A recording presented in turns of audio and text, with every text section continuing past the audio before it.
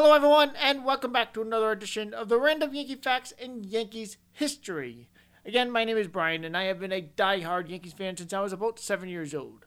So let's get right into the Random Yankee Facts in Yankees History. The first one is March 26, 1937. Joe DiMaggio accepted some hitting advice from Ty Cobb. And the hitting advice Ty Cobb gave him was, I guess, at the time, Joe DiMaggio was using a pretty heavy bat. He was using a 40-ounce bat, which is pretty heavy, especially considering nowadays, I don't think anybody really uses that big of a bat. But I guess Ty Cobb, he advised him to use a 36-ounce bat, which I think that was the one that he ended up using for most of his career. But I guess also Ty Cobb also had a history of giving hitting advice to other players as well, including another player like maybe 20 years later or so, slightly less, 1956, Al Kaline, who another Hall of Fame outfielder for the Tigers as well as Ty Cobb. Al Kaline was in spring training. He was a young player. He had already started his career. I believe he hit 340 the year before, something like that. But he was still very young, and it was spring training in 1956. Ty Cobb, I guess he actually drove in his car from Georgia to Lakeland, Florida, where they were still at spring training, and I think they're still there today too, as well. And he went down there, and he obviously took to Kaline, being a young outfielder, up-and-coming star, and of course future Hall of Famer now. And Ty Cobb's advice to Al Kaline was to always bear down, because there will always be a time when you won't be able to bear down.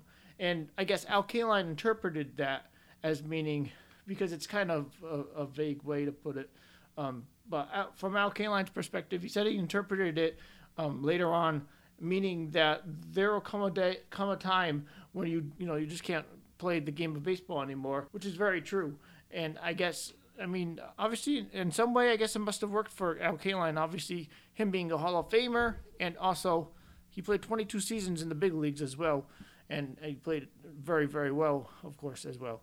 So that's the first random Yankee fact in Yankees history. Joe DiMaggio taking some hitting advice from Ty Cobb and using a much lighter bat. And so the second random Yankees fact in Yankees history is in 1961, Whitey Ford had one of probably the best year of his career. The Yankees finally let him go every fourth day, like he had been wanting to. He pitched 283 innings pitched in 1961, and nobody stole a base off of Whitey Ford all season. Now, of course, part of that is Yogi Berra and Elston Howard, but as well, some of that goes to Whitey Ford because he was able to keep the runner from moving. Of course, left-handers, they tend to, they can see the first base bag a little bit easier than right-handers, but it's still quite a feat. You usually don't see that. And as for the year that Whitey Ford had that year, if you're not familiar, 1961, he had a 25-4 record. I believe that's the highest winning percentage still today. If not, I think it might be him and Ron Guidry as well from 1978. He had a 3.21 ERA, won the Cy Young that year. The Cy Young in 1961 was for both leagues.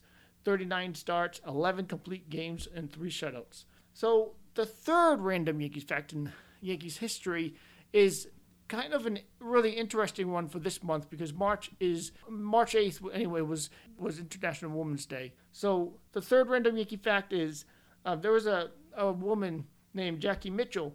Her real name was Verne Beatrice Mitchell Gilbert, but Jackie Mitchell was what they called her. That's what she went by. She was from Chattanooga, Tennessee.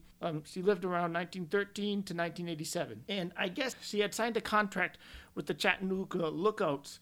I believe it was around March of 1931. And they, that was at the time Class AA. But of course, the minor leagues weren't really, they didn't really use them quite as much. I think they were starting to by then. They were starting to use the minor leagues a little bit more. But I guess the Chattanooga Lookouts, they were known for kind of bringing in players that would, kind of bring in publicity for the team. So that, I guess, was part of it. However, in that game that she actually pitched in a game against the Yankees, an exhibition game, of course, because, the Chattanooga Lookouts were a minor league team. So they played an exhibition game against the Yankees in March, and Babe Ruth and Lou Gehrig were up. Actually, in the first inning, she wasn't even the starting pitcher. The starting pitcher was a guy by the name of Clyde Barfoot, who gave up a double and a single and came right out in the first inning. Then they brought in Jackie Mitchell, and she actually got out of the inning, and she even struck out Lou Gehrig, or Babe Ruth and Lou Gehrig back-to-back in the same inning.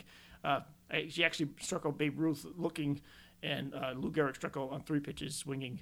And I guess even further, she actually learned how to, play baseball from her dad, and also from her next-door neighbor, who was a former Major League Baseball player and Hall of Famer, Dazzy Vance, who, he played probably around the time of Ty Cobb and probably even a little before Ty Cobb as well. So he played probably in the dead ball era. But he taught her how to pitch, and I guess she learned how to pitch what they called a drop ball back then, which was basically just like a breaking ball.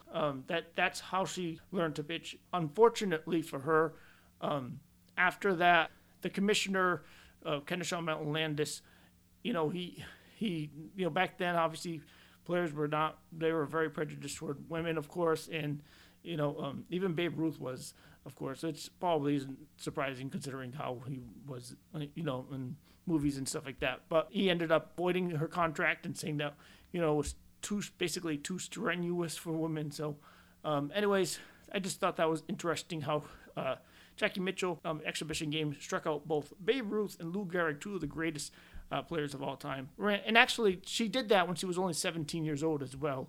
I believe she ended up playing some more like kind of exhibition games, barnstorming games they called them, and some other men's leagues, of course. But after that, it kind of just, it left a bitter taste, obviously, for good reason. I guess even when they did have the Women's Professional Baseball League in the 1940s during the World War, they asked her to join, but she didn't want to. However, in 1982, the Chattanooga Lookouts, they actually I don't know if she went to throw out the first pitch, but they invited her to throw out the first pitch.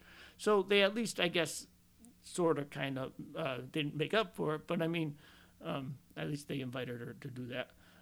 But she eventually passed away in 1987. Moving on, the 4th random Yankees fact in Yankees history. So Bob Shepard was a longtime Yankee public address announcer for the Yankees. A lot of people call him the voice of God. An example of him would be, "No batting, number 2, shortstop, Derek Jeter, number 2. And that's my Bob Shepard impersonation. I just kind of wanted to do that for you. But Bob Shepard, he started being the public address announcer for the Yankees in 1951. He actually worked 4,500 straight games from 1951 to April 11th, 2006, which is almost 55 years. And the only reason why he missed a game, I guess, because he threw out his hip at his home. And so, of course, and I think at the time he was obviously in his 90s. He ended up coming back and doing a few more games throughout the next 2 or 3 years, I think maybe. I think his last year might have been 2008. And I think 2009, I think that was the year Jeter had already had a recording of his voice announcing his name. And Derek Jeter actually was the last player to be, addressed by Bob Shepard for his entire career, because he did that. So that's the 4th random Yankee fact in Yankees history. And the 5th random Yankees fact in Yankees history. So another Hall of Famer for the New York Yankees, Yogi Berra, caught both ends of a doubleheader for the Yankees 117 times in his career. In my opinion, I think that's probably, I don't know if that's the record, but I would imagine it's got to be, if not the record, it's going to be right up there. But, I mean, to catch 117 doubleheaders, both games of the doubleheaders, all 9 innings, that's a lot. And that, I think I kind of just wanted to mention a Yogiism that Yogi Berra was famous for saying, baseball is 90% mental and the other half is physical. So that's it again, everyone, for this week's Random Yankees Facts in Yankees History. Thank you again for listening, and as always, go Yankees!